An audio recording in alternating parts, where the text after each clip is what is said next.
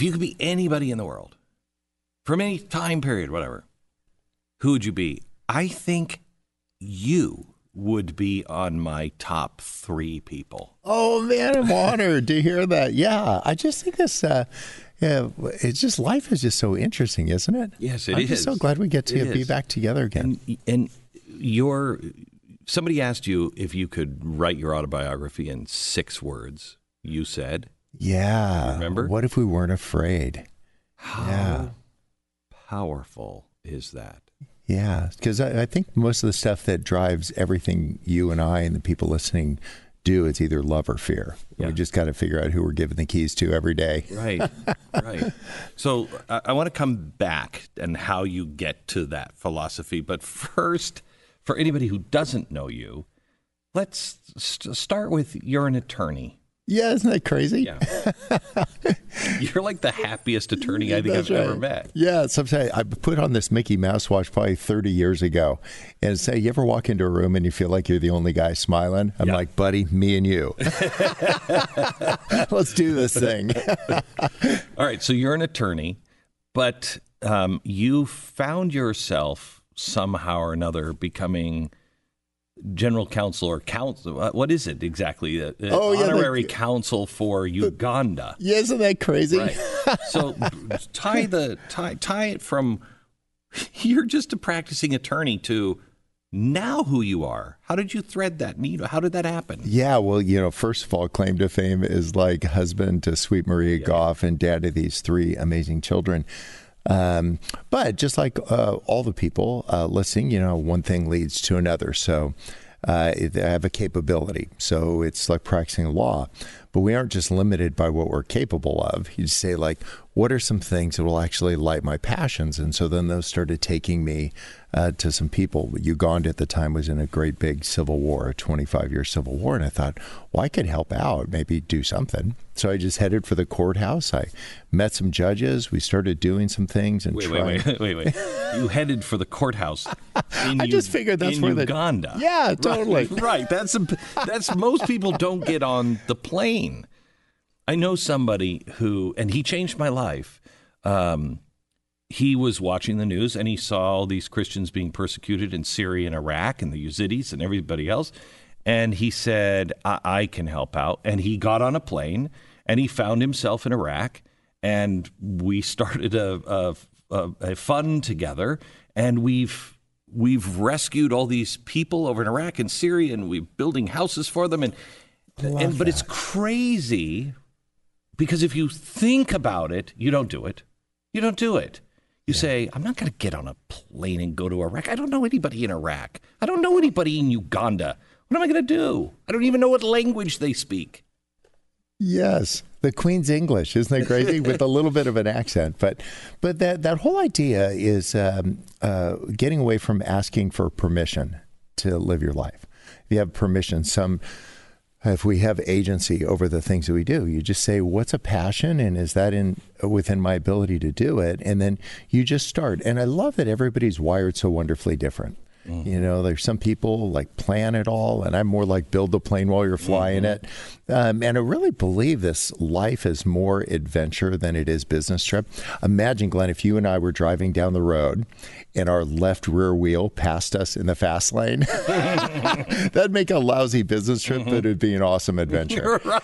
And so I think one of the things that I've been doing is where there's an opportunity and you see something, you say, like, actually, I could get some skin in that game. And just go be humble about it. Say, like, I don't have much, but I'm available. And so bring all the availability you've got. And then what you'll do is that you'll find this opportunity, we'll find this passion, and now you got a ball game. That's why you started this idea. You said, we could do a fund. We could take a passion that you have, meet an opportunity, and just see where it goes. So we found, and I found it bizarre, that people who had absolutely no experience in any of it, none of us knew what we were doing. All of a sudden, when we realized nobody was doing it, we were like, well, somebody's got to do it. But most people and most times, you wait for permission, or you look for someone who's already doing it, and you say, Can I join you? And then you wait for them to give you permission to do the things that they're telling you to do. Yes. Right? Yeah. So are there two kinds of people? Are there the people who are those kind of people that should do that, and then there are people like you who are just like, no, I got my own machete. I'm just going out into the jungle. Yeah, isn't that interesting? And there's all those variations in between, like kind of like riffing on these personality types. Have you been read the Enneagram and learned about these personality types? It's really fascinating. There's one type would be a 7, and I'm the enthusiast. So I'm just a flaming 7. Right. I'm just like, I'm always thinking, what could possibly go wrong? Right? Just like, let's do it. Fail trying, don't fail watching. Mm-hmm. Another one would be a 1. It's the organizer. We have some in our family who are just very detailed. And so just wonderfully, just figure out how you were hardwired from the factory and then live into that. But I wouldn't live in fear. Back to the original idea. Don't live in fear. I mean, the disciples, those guys got the nets on the wrong side of the boat most of the time, and they changed the world. Right. And so what you say, like, I'm just going to fail trying. We'll just see where it happens. I'll bring all the capability I have, and where it finds an opportunity, now you got a game. What do you think? I mean, the world seems to be going, just rushing towards fear right now, just rushing towards fear. You're afraid of everything. And some of it's real. Some of it's not. Some of it's overblown. There's stuff that you're like, I can't do anything. I can't do anything about that, you know?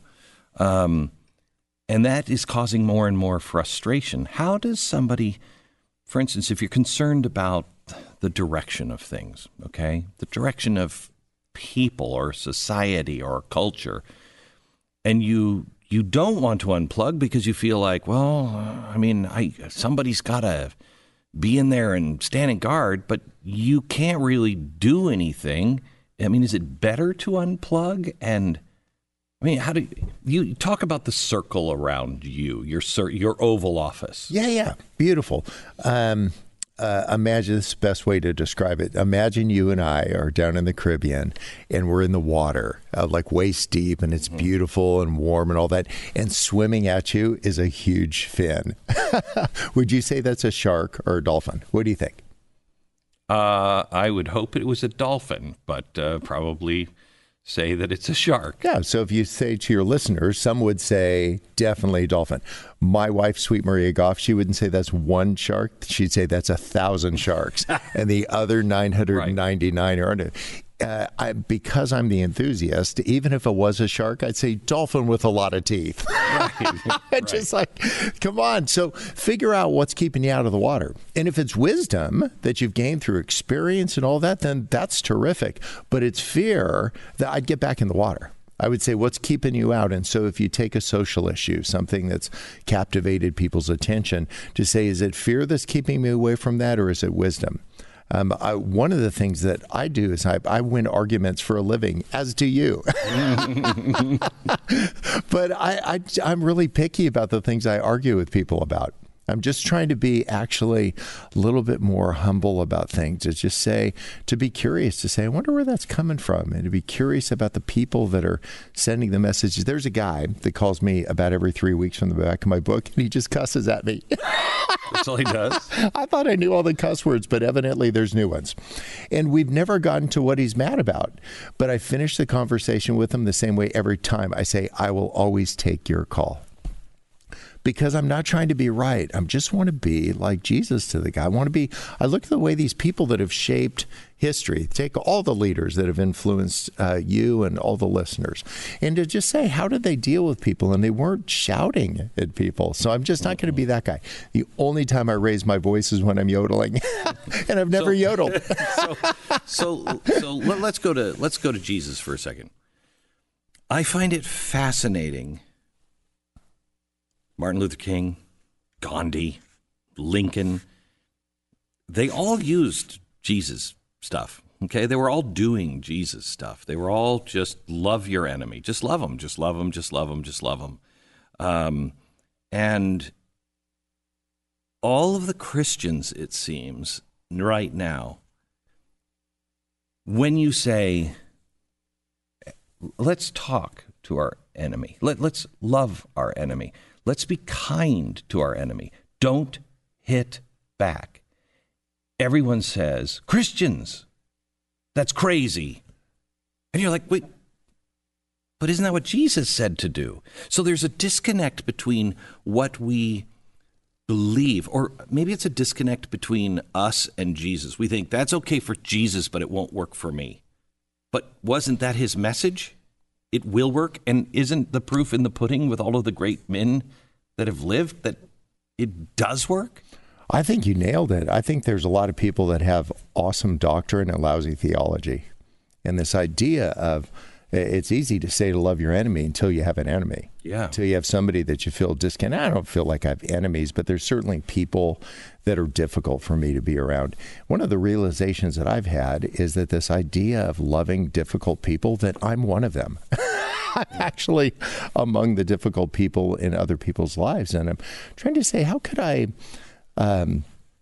interact with people? There's for some people in faith communities, they're familiar with a verse that talks about like being ready to make a defense for the hope that's within you, and everybody wants to like grab their swords, and they leave out the second half, and it's said to do with kindness and respect. And I think there's something beautiful about that. Like, take Switzerland. They're not mad at anybody, and I'm not mad at them. Right. Like, so if you could just walk around with a bobsled and a bar of chocolate, you can decide who you are. And everybody's trying to decide, what role am I playing in this? And I think there's tremendous latitude in that. But I just think the role of grace, the idea of when people have just been kind to me, even when I've been wrong, that they just care more about our relationship than they do about winning an argument about something. And there's something really respectful. What has helped me with the people that like creep me out the most is to try to think of what is it that's driving this? Like, what's the thing underneath the thing? And oftentimes it's just that they're really insecure. Me too. Like, how do you respond when you get insecure in a setting? Like, how do you deal with that? I get really funny. I start talking really fast, and I get funnier and funnier. Other people get mean as a rattlesnake. So how do you deal with your feeling? You get quiet and reserved. You go turtle on that, like head, legs, tail, everything inside.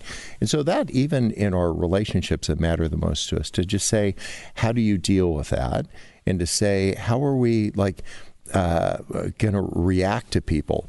You know what I wear? A mood ring. I remember those things from the 70s. Yeah. My wife's got one too. And there's something actually beautiful. What we do is we talk about how we feel more than what we want. It would be an interesting experiment. Try that for a week. To take the people that you love the most and say, don't say, I want a hamburger, say, I'm feeling hungry. If we could get in touch with how we're feeling about something, I'm not a touchy-feely guy, but that has been so helpful in my relationships to just talk about, I'm feeling really insecure right now. So let's talk about the difference here between feelings and facts, because we are entering a world now where feelings are all that matters. I feel as though you're oppressing me. I feel as though you are whatever. Well, that may be the way you feel, but that may not be reality. You know, I feel that I'm an eagle. Well, you're not an eagle, and I appreciate that you feel that way. Here's and I can be kind to you and appreciate where you're coming from, but you're not an eagle. Yeah. So can you talk at all about separating? Because when people say, well, let's talk about feelings, that part of that or the abuse of that is where we are falling apart. Yeah, I would say maybe another camera angle on this would say, what are the things you're certain about and what are you just guessing about? And if we could just say, these are a couple of things that I'm certain about, and these are a couple of things I'm just guessing about, then the things that you're certain about, is it because you are feeling certain about that, or that you have a base? Like, where does that come from? Where is that coming from? And you don't do that in being an antagonist, to say, where does that come from? Well, my parents told me that. Well, that's terrific, but your parents might be flat wrong. So to say, what are you certain from and where did that come from? That's actually a beautiful discussion, because you're actually more interested in the person than the position. Yeah. Because if say, well, what's your position on? Like, you don't have to swing at every pitch. Like when people ask me, somebody called me up, they wanted to know what my position on was. What's my position on wrath?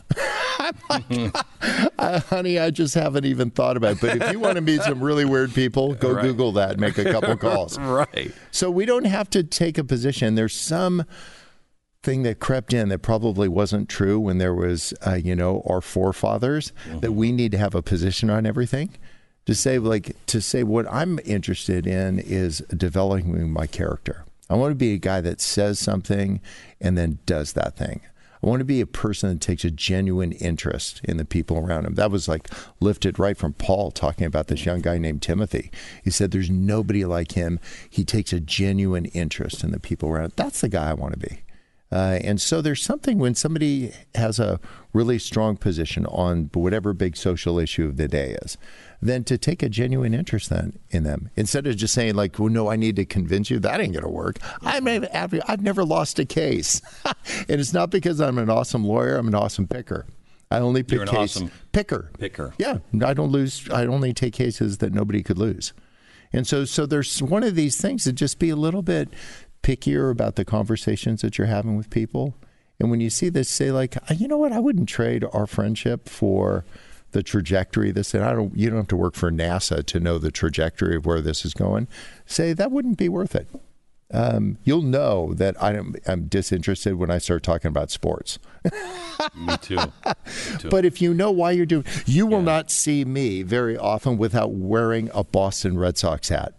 And I'm not a Red Sox fan, never even gone to a game. But my neighbor, Carol, was a huge Red Sox fan. And we knew she was going to be in heaven by the end of the weekend, so we made a deal. I told her, Carol, I'll wear your Red Sox hat for the rest of my life and represent the Sox here on earth. But in exchange, every time Jesus walks by you, you need to mention my name. There's a verse that said, I knew you not. I'm like, Carol. But here's the deal. When I go through New York, people hiss at me. And they just be like, because they're rooting for the other team, evidently. And if they knew that I was wearing my dead neighbor's hat, they would just actually have a different angle on that thing. And I don't stop people to tell them the backstory. But I think if I could just assume in people that I don't understand, there's probably mountains of stuff going on there that I don't know about. That'd be really helpful.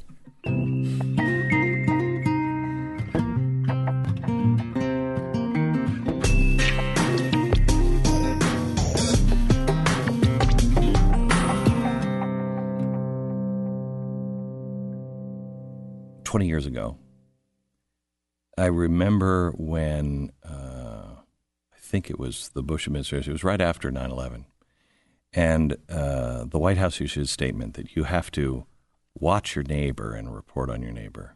Oh, yikes. Yeah, and I thought, no, that's really bad. The thing that we've always been, the one thing unique about America is that we generally trust each other and we genuinely like each other, and we're just like, you do your thing, I'll do my thing, and, we'll meet over the fence and just leave it alone.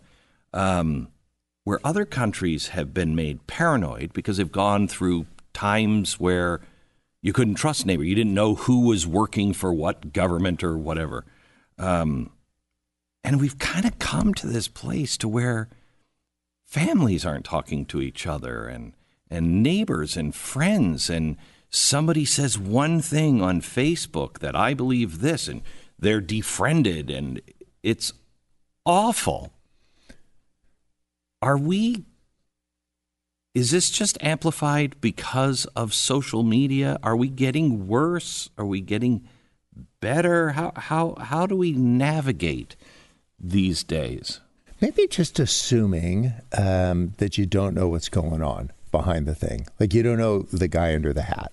You just see the hat and you think it represents something. And then to realize that there's this person underneath the hat, and to take a genuine interest in them, to say, hey, tell me about that. What are you certain about? What are you guessing about? And say, these are the 3 things I'm certain about. And then instead of challenging that, to say like, wow, where did that come from? To say, and it's not a deposition because I've taken thousands of those, but to say, just take a genuine interest in that, like, wow, where did that go? What are the 3 things that you're certain about? Oh, I'm certain about my faith. Not because I read in a book I'm supposed to be certain about my faith, and I couldn't tell you quantitatively. I saw a star or a dove came down. I would say like, no, I'm just certain about it. Everything I see validates these suspicions that I had about faith. I'm certain about my family. I'm just like positive that I love those guys, and then I've got about 8 friends. On our last day here, we're going to about have room for 8 people around our bed, 9 if they're thin. But so I'm certain about my friendship with about 8 people, that they would be there for me, that they don't care what my faith looks like. They don't care what my family looks like. They care what it is. And they're not calling me out on stuff. They're just loving me. They're with me. They're with me. They're with me. There's something beautiful about that. If you could just find out a couple things that you're certain about, then some of the things that are distracting us won't distract us as much. I just go like, I don't know, man. I got these 3 things that I'm pretty sure of. And then to say, I'm guessing about these other things, but it's an informed guess. It's informed by knowing that I have certain biases that are coming into that and to try to identify what those are. But what happens sometimes is we avoid all the difficult people. And they're not dangerous people. They're just difficult. But we're seeing sharks. And when I see just insecure dolphins, because insecure dolphins, if they're insecure enough, they look like dangerous people. And they're just dealing with their own stuff. And that isn't this like soft, touchy-feely kind of thing. But just assume that there's more going on in their life than you would assume. I have found, at least with politicians and celebrities, they're a lot like puffer fishes. The more insecure they are, the bigger they puff. Oh, isn't that true? That's really true. Apparently there's some TED Talk out there. I was speaking at some place, and there was this woman stretching her hands, and they were up to the ceiling. I'm like, oh, honey, are you okay? She said, I'm trying to get big. And she's like 5'6". I'm like, but I'm actually trying to get small. Like I'm actually not trying to get big. I'm trying to get small because I don't want to be like this huge presence so there's no room for anybody else. Mm-hmm. And I think that idea, you can tell people when they're humble, when they enter into conversations kind of palms up. Look at the difficult topics that you take on, and the people have all kinds of opinions about you. And that takes a lot of courage to do that. And you need to be willing to be misunderstood. Like I get misunderstood all the time. I bet you do. Because people are trying to think, well, they're trying to, like, you're this, you're this, you're this. And you can be misunderstood, and just like Jesus was misunderstood, they killed him. But would you say, like, what if you just get comfortable with the fact that living our lives will be constantly being misunderstood? And that doesn't make everybody the enemy. It just makes them just either insecure dolphins that look like sharks, right. People that don't know the guy underneath the hat. They don't know why I'm doing what I'm doing.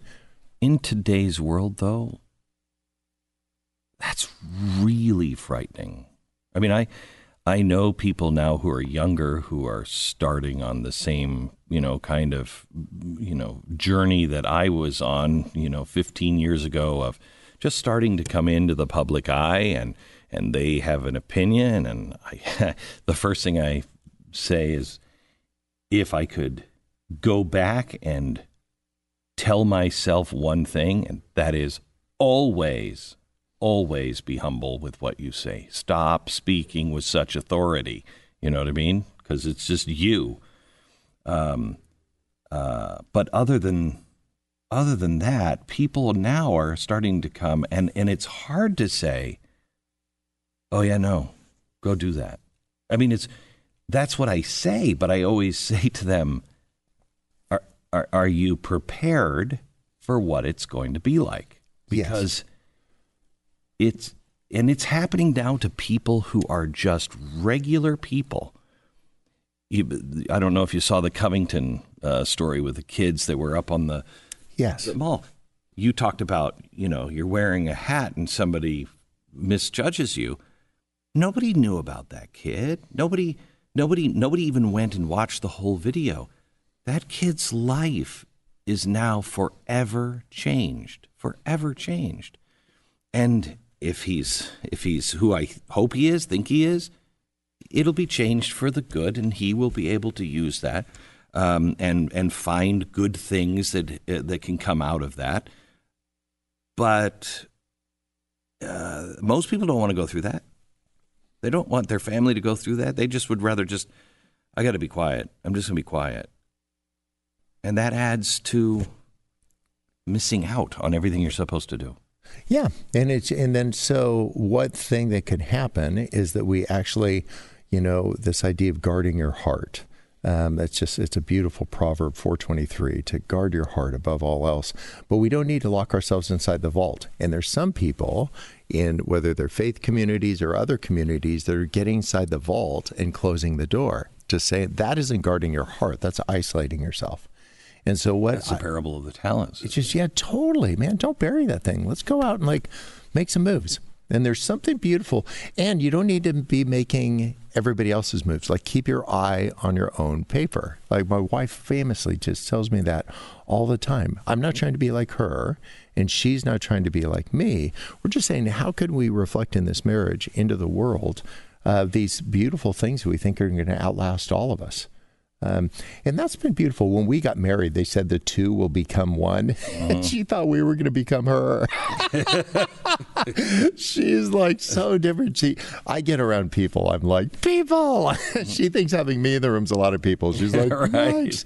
But there's something beautiful when we try to be like other people or to take on their issues. That's where it gets murky. Or when we try to fix people, just sort them out. I would say, dude, you don't have the toolkit for that. Even just trying to, I have found, because I do some self-reflection, the biggest mistakes that I have ever made is when I'm trying to convince someone that they're right or wrong or misguided, and that doesn't work. It just doesn't work. It's this, and this need is growing with people, this need to win. Yes. No, just don't drop. If you can drop the need to win and replace it with the need to listen. And you can do this with kindness, though, to ask probing questions, which is what you do. To ask a probing question, to say, where does that come from? What are you thinking? You can do that with kindness and say, what do you think? Prove it. We don't need to copy the attitude. What you can do is to say, I'm curious about that. Tell me where that came from. Was that a feeling? Was that something you learned from your parents? Is that something you read somewhere? Why was that among all the things you could be compelling to you? Why did that get your attention? So I go back to our original question, and maybe I can ask it in a way that you'll answer with more than just the facts. How did you get here? Oh, I actually asked that question. I was making my way through this hotel and all this, and I got there. I said, "How did I get here?" And there's something. Well, some people say evolution, and I'm like, "No, buddy. I just need to know how did I get to this room." So when you say, "How did you get here?" in terms of career and track and all that. Let's start with just more fundamental. Oh, how did you get to be? I'll tell you. Happy and peaceful and open and California seemingly without all the weird stuff. Yeah. I'm actually wearing shoes. The first thing that popped to mind is my grandparents. They were just so big and wonderful in my life. They thought I hung the moon. It was just so beautiful. I would go to Disneyland and they had rock candy there. Do you remember that? Mm-hmm. And I would get a little box of rock candy. I'd bring it home to my grandmother. Every time she saw it, it was like the first time. She's like, "That's a rock." I'm like, "No, Grandma, it's candy." She's like, and then she'd put one in her mouth and she'd pretend that she hurt her tooth. She's like, "Ow." She's like, "It's candy." And I would just beam with I was that guy that she just thought I was so amazing. And I think I learned from them this power of joy. My grandfather was a fireman in San Francisco Bay for 40 years. He worked the graveyard shift. He never put out a fire. I don't even know if he knew how to, but he knew how to love people. And when I think now, they're in heaven, but I think of this legacy they left behind. of like, I go to Disneyland, I see the rock candy, and I think of my grandmother. She thought I was a boss. And so we can build into our lives. You find somebody that's poured into your life some joy and a worldview that's really engaging and very open. And if that is consistent with who God made you to be, if that's not your thing, like for Maria to be with lots of people is not her thing, but I would say find your space in there and then just delight in that. And then take the small steps. For me, it was like taking a small step. I'm going to be a grandpa this week. Is that awesome First or time? what? Come on. Yeah, first time? Oh, first time. Oh, yeah, this is the best. Oh, I'm so excited it's about the it. best. But I'm imagining that day when this, like, are you, Billy, getting grandkids running around? I have two. You see, well, so when this grandchild takes the first step, you don't say like, well, I've seen better. You'd be like, no. You're like, that's awesome. Right. And then when they're crawling around, you'd be like, dude, just walk.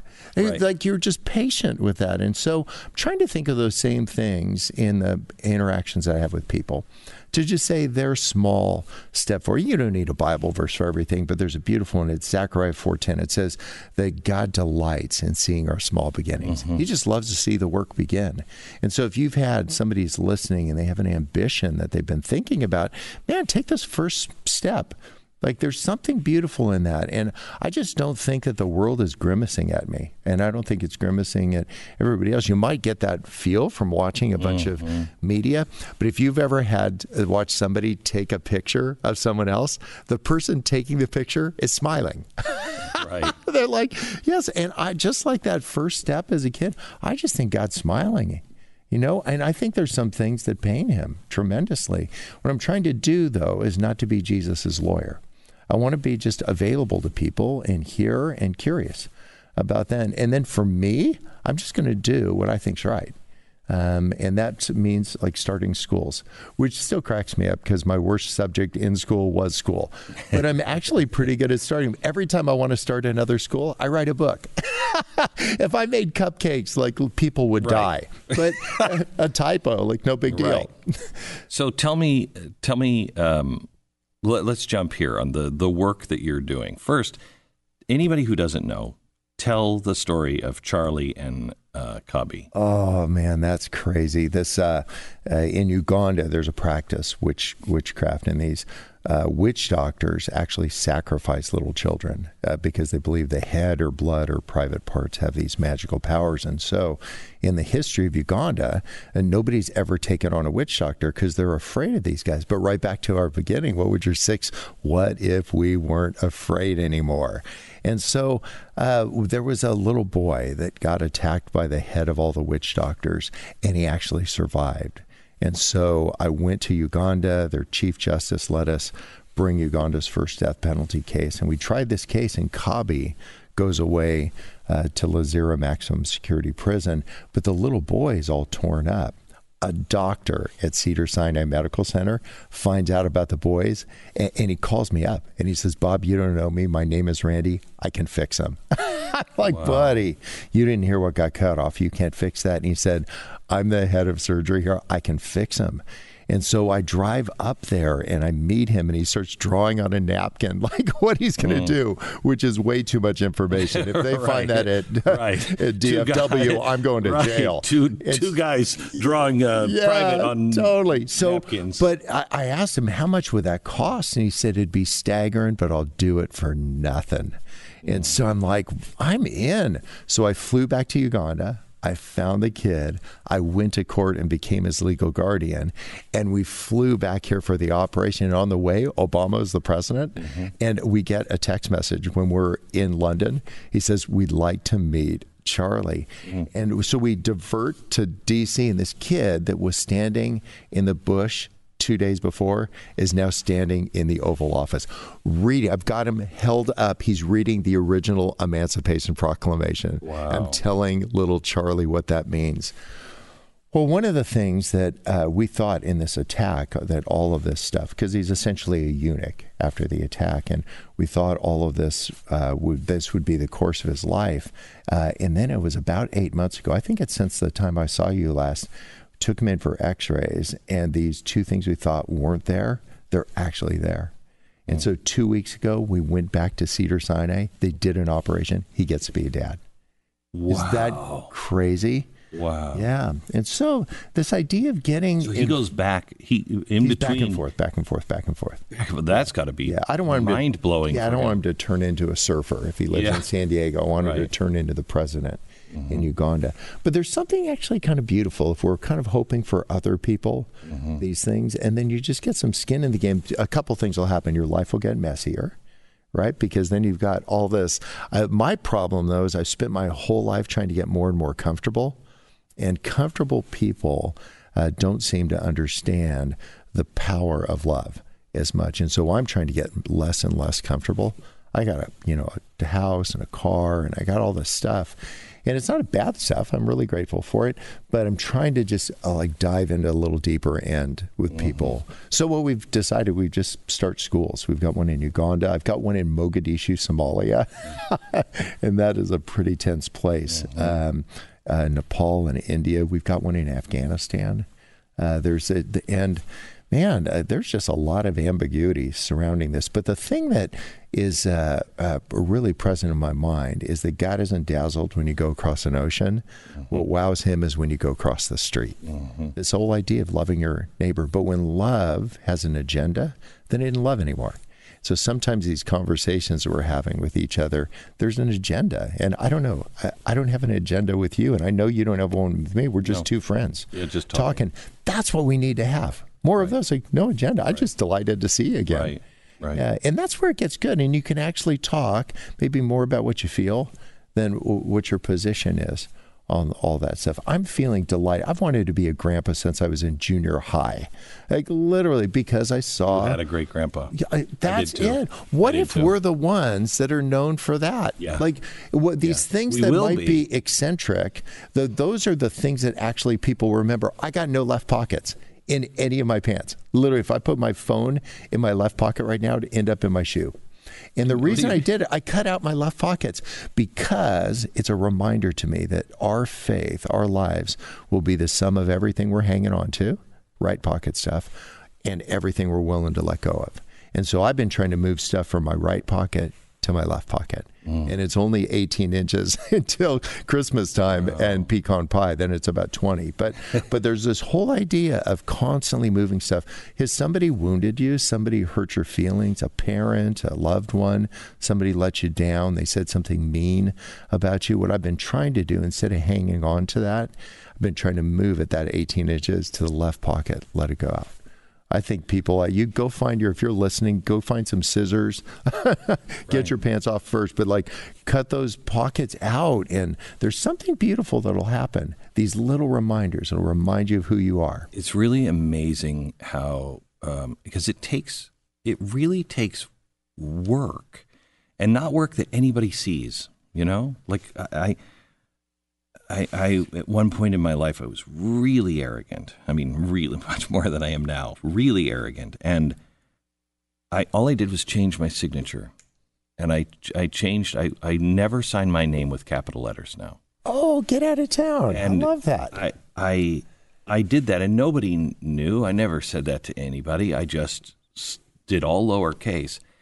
And it was amazing because every time I have to sign a check, every time I have to sign anything, it reminds me, you're not all that. Yeah. And wouldn't we do that with our kids? Instead of talking to them about career, talk about the character. Who's the guy that you want to be? Who's that young woman that you want to turn into?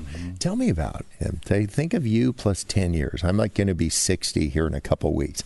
And I'm pretty pumped about that too. I'm going to try to jump a dirt bike 60 feet. Wow. Next time, if you see me in a body cast, if I got 42 and a half, it'll be that. Came a little short. Yeah.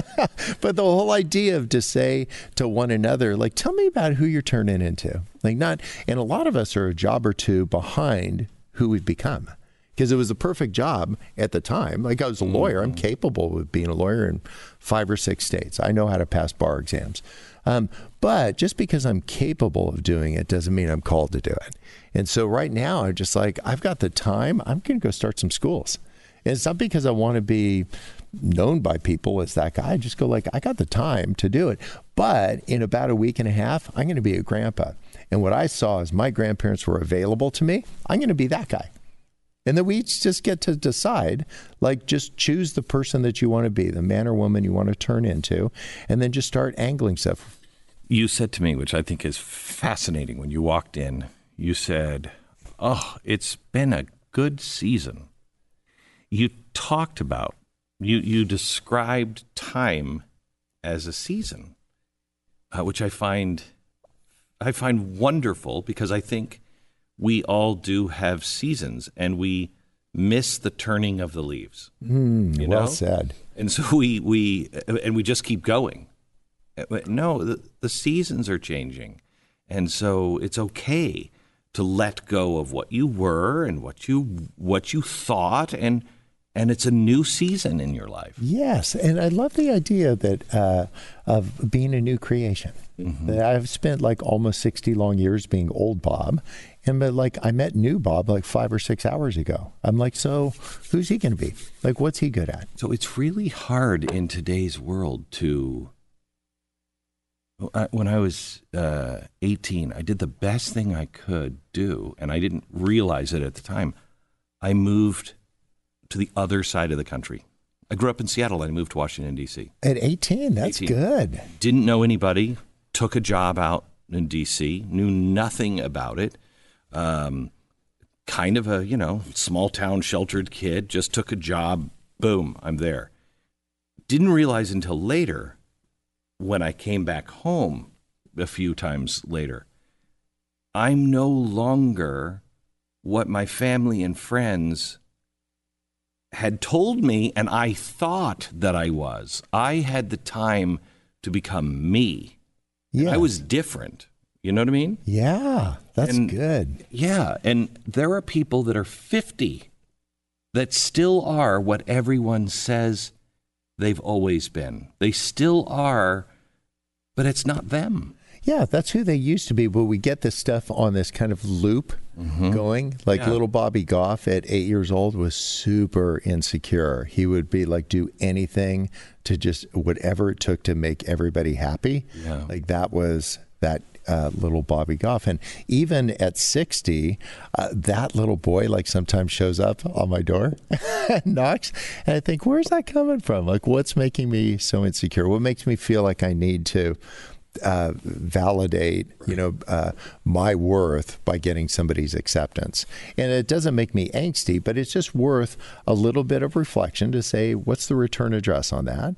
And then just update, just like forward the mail to the new address and to say, so now I don't need to be that little kid anymore.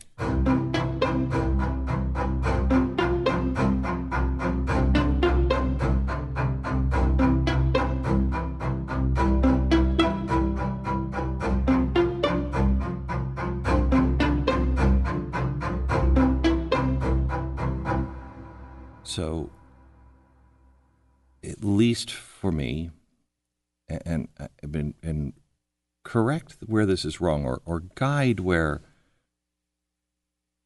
this was my journey. God, my understanding of God, one of the three things I know: God loves me, God lives. I don't know what he looks like. I don't know where he lives. I don't know anything. I don't know how he creates. I just know he loves me and he is a part of my life and I have access to him. That I know. We all do. But I didn't really believe that earlier. And so I had to puff myself up. Once I believed in God, God changes you to where you have the belief in the power of just going, you know what? I'm covered. I'm good. I'm going to go do this because I know no matter what happens, it's going to be good. It may not turn out the way I want it, but I'm okay. Yeah. People who are really one with God, somebody dies in their life and they might have some sadness, but really the overwhelming feeling is, hooray! What a party is happening now on the other side of the veil. This is great. You're going home, But without God, if you are somebody who you don't have God, how do you balance the power that I have access to, universal power? You know what I mean? So you have that power, and yet the Judeo-Christian philosophy is, and at the same time, let it all go. And so it's that great razor edge balance. If you don't have God, how could you do that? How do you? I'm asking because you and I are both believers in God. Yeah. So how does somebody do that who says, I you know what? I don't believe in God. Yeah. And I want to be there without the God. Yeah, totally. I think that people just do the best they can. And really, we're just trying to make our way through this thing. And I know one thing that I reacted to early on is when people tell me what to do or what to believe, I'm like, oh, heck no. And people don't want to be told what to do. But there's a beautiful verse that's in Matthew. It talks about, like, they were asking the same question. Is like, it's a teacher, or is Jesus a prophet? And then Simon Peter says, no, he's God. And one of the things that he said is, don't tell anybody. I love that. You would make all the evangelicals be like, wait, what? But the whole idea is show people what you believe. You don't need to tell people what you believe.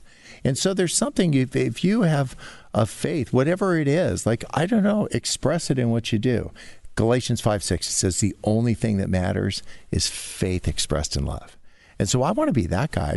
I don't need to be licking a bunch of return addresses and saying this is why or what you need to believe, but to just express what you believe in with love. And for some people, they say, no, that's just too cotton candy. I'm like, and I'm down with that. Like, but here's the deal. It's working for me. What I'm trying to do is the things I'm certain about in my faith, I'm not trying to convince other people of. I don't think the verse that follows that, after saying don't tell anybody, he said, flesh and blood doesn't reveal it to you, but the Spirit. And so when some people say, like, how do you believe in God? I go, like, it just feels like it was something that it just clicked. It just makes sense to me. It wasn't like a guy looking for the life raft. It just makes sense to me. And I didn't grow up in the church. I'm not that guy. I actually found a Bible in the back of a bus when I was in high school. It said it was a good book. I'm like, I could use a good book. Wow. And I'm looking through all these, Matthew, Mark, Luke, and John, like, same story. I'm like, average book at best. But then I got to the story is the 10 leapers. I didn't know they were lepers. I'm like, why are they leaping? Sharks in the water. So, and it was like that, the whole idea of living grateful lives, that, 10 get healed, 1 comes back to say thank you. And Jesus's words, like, where's the other 9? And I want to be the one guy that comes back to just say thank you to the people in my life that have, like, teachers that have impacted me, people that have done acts of kindness towards me. If we can live these kind of grateful lives, and that isn't cotton candy, that's real life stuff. That's the stuff that will outlast us. I want to be known to my friends as the guy that says thank you. Best spiritual day I've had with a group of people was with a group of preachers, all from different faiths. Started the day with them being a little standoffish with each other because they were all in the same community, but all from different churches. And they had never gotten together before. And we spent the day serving. By the end of the day, they were great friends. And they were laughing about, you're a sheep stealer. You're going to steal my sheep, blah, blah, blah. They were laughing about it. And one guy said, what are we doing? We bring our people together in these separate buildings, and we stay inside every Sunday when this is the best church I've attended in forever. Yeah. Going out and doing it. And too many of us, I think, don't do it. We attend church. We don't tend. Yeah, one of the things to realize that we actually are the church. I was talking to a guy who said, I'm so mad at the church. I'm like, I'm not going anymore. I'm like, You are the church. You can't quit the church. And that whole idea to like you and I, together, two or more are gathered, say like, we're the church. And then I love that they gather and some people wave their arms and some people wear cloaks and it'll be like, whatever it is that lights you up. But to just be curious about that, just to be curious rather than critical. Or to say that, we've got something that you don't have and all that, to say that was what Jesus was constantly doing. Everybody thought they had something figured out. And I think that's why eternity is going to take so long. It's going to be this revealing. You used to think this, but it was really that these people or these behaviors or these social issues, and you guys are saying that. I think as we're going to be spending a lot of time unlearning a lot of the things that we thought we were positive about, and we go like, oh, dang. So I want to get like a head start on that one. And to realize for the people listening, wherever they are in faith, just realize what you've got. I tried a case, and the person that won, they got a cashier check at the end of the day for $1 million, and they put it in their pocket. I'm not kidding. They went golfing, and they were out there golfing. The president of the bank started calling, and they were like busy golfing. So they're like, yeah, whatever. Yeah. He called about 10 times, and he finally gets through. He's like, what's the deal? And he says, do you have the check? And he's like, yeah, it's in my pocket. He says, open up the check. They had made a mistake. They made it for $1 billion. Oh my gosh. My first thought is go buy Maui. Right. But that idea to realize we don't know what we got in our pocket, and for people to realize the value that they have, and that the validity of the things that they have loved, and they've been a little hesitant to express love or gratitude. I'm like, go cash that check. Like, literally, don't carry it around in your pocket. Open that thing up and say, like, I actually have a tremendous amount of love and gratitude to release into the world. It's like stone soup. Remember that kid's story? Right? Everybody throws in what they've got, and at the end, everybody's fed. And I think if we could have authentic conversations with each other about what do you want, the first thing they'd hear from me is I want to be a grandpa. And then they'd celebrate with me that I'm going to be a grandpa. And if somebody said, what I really want is to make the major leagues, I want to be a pitcher for insert here, whoever it is, they wouldn't be disappointed at them because they didn't make the majors.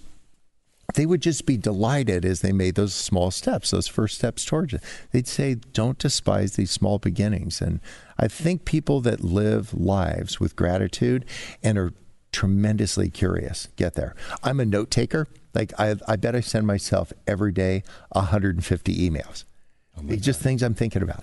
Like I actually read that we're going through Earth, me and you right now, Glenn, we're moving through the universe at 25,000 miles per hour. If you ever had a day you didn't think you were getting much done, right. You're making moves.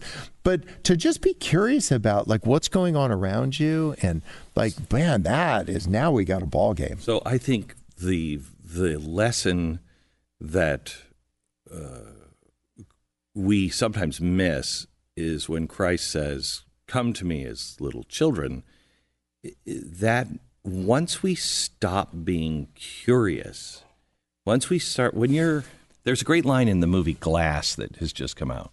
And it's about this guy one guy is schizophrenic, one guy is, breakable, his bones are like glass, blah, blah, blah. It's kind of a comic book kind of thing. And he says to the guy who's schizophrenic, to one of his personalities, which is 9, he said, you don't realize how special you are. Now, saying that to a schizophrenic. And he said, what's so special about me? And he said, you're 9 forever, right? Yeah. You will forever see the world as it really is. And that's kind of what he's telling us. And I think it's on two fronts. I think when you stop being curious, when you stop seeking, when you start saying, no, that's not the way, you age. Isn't that true? Right? Yeah. And I think when you just said it's forever learning through eternity, I think the Lord is telling us, come to me as a child, because we have built up 50 years, 70 years, 100 years of no, It's like this. And if we are set in that old mindset, which has just now cemented everything that's true, he's got to undo all that. So when we get to the other side, if he's like, I don't know, if he's a woman and half giraffe, I'm not expecting that. But if that's what he is, that's what he is. And coming to him as a child would say, you got those like knobby things on your head like a giraffe. You kind of look like a giraffe in a dress. Where we would say, you're not God. You can't be God. I know what God looks like. I know who God is. Where's the beard? Yeah, You know bingo. what I mean? And I think you can inform your faith. If faith is important to you, you can inform it. I mean, there's some scriptures out there you can read. There's some people that are wise. What I've been trying to do is surround myself not with smart people, but with wise people, right? Because smart people are a dime a dozen. Yeah. Wise people, I've noticed, stay really curious about things. Yes. They're curious about their faith. They're curious about their friends. They're curious about their character. Did you know a banana is a berry and a strawberry isn't? Wow. Mind blown. But that whole idea to just be curious about things, say, look, what does that have to do with your faith? I'd say everything. Because people that are curious about what's going on will be curious about people that are hurting.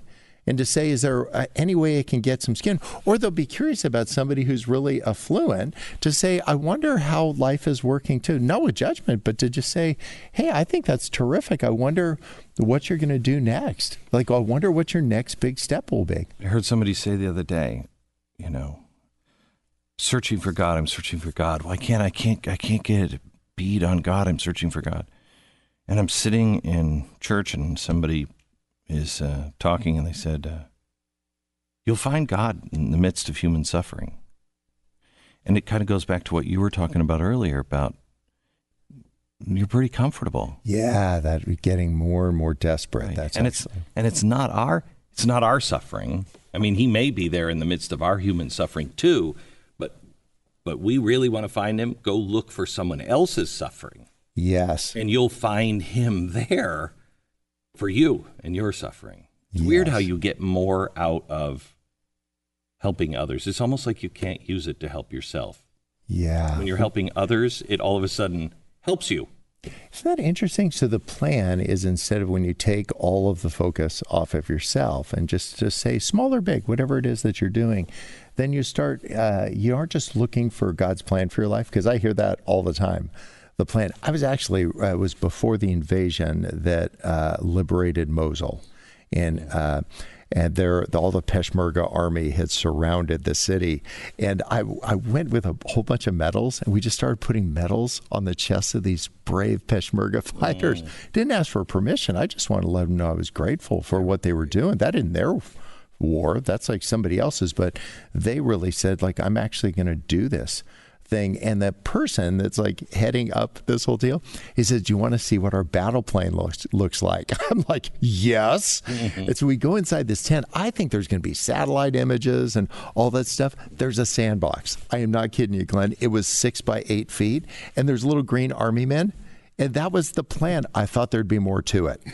But and I think when people are saying, like, God, what's the plan for my life? Matthew 25, it says, I was hungry and you fed me. I was thirsty and you gave me something to drink. I was a stranger. I was creepy and you invited me in. I was sick and you clothed me. I was naked and I was in jail and you came. I just want to do that. So what I'm trying to do is not necessarily across the street or across the ocean, but across the street, to say, is there somebody that has a need that I can help with? And there's something beautiful, and you don't need to make a hoodie every time you meet somebody's need. I have a neighbor who has this like huge restaurant chain all over the place, and he takes out the neighbor's garbage on Monday. That was really hard for me, because I don't know. I'm better at giving. Many people are better at doing things for people than receiving that. That was really difficult until about the 5th year that he kept doing that, and he would never make a big deal. It wasn't just my garbage, it was everybody's. And he's the big CEO guy, but he knows how to love his neighbor. Didn't make a hoodie, there's no newsletter that goes out. He just does it. And that's those things that seem to last, those things that are just beautiful. They're the simplest stories that just are heartwarming. You go like, that's the guy I want to be.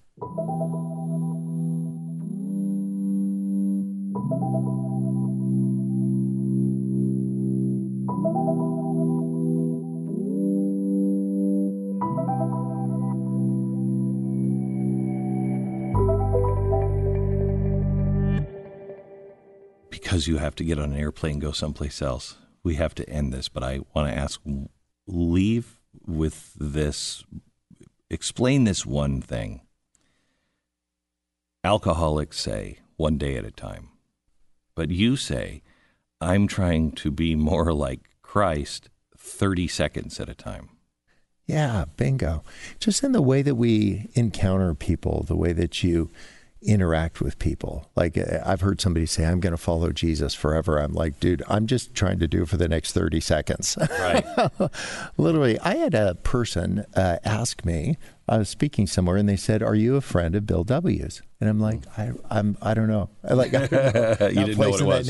Yeah, it was just, I think perhaps maybe something I said reminded them of, the steps in Alcoholics Anonymous. And it was just such a kind way.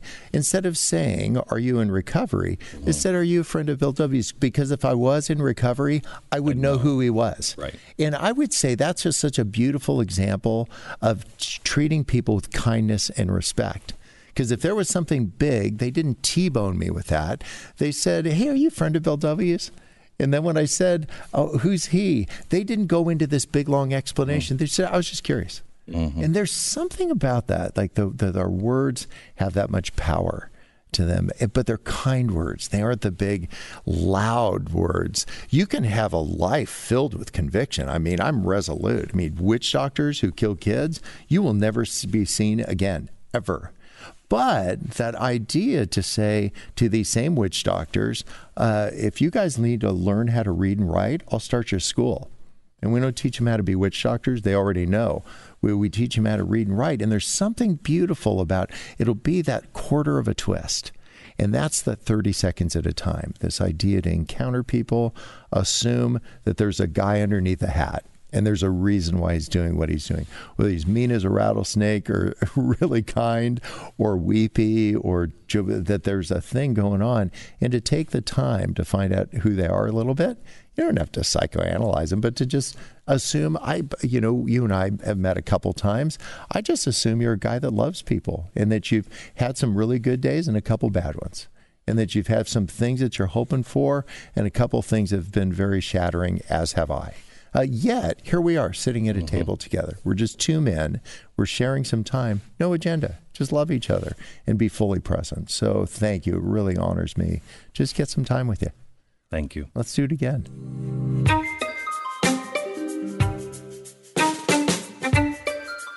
Just a reminder, I'd love you to rate and subscribe to the podcast and pass this on to a friend so it can be discovered by other people.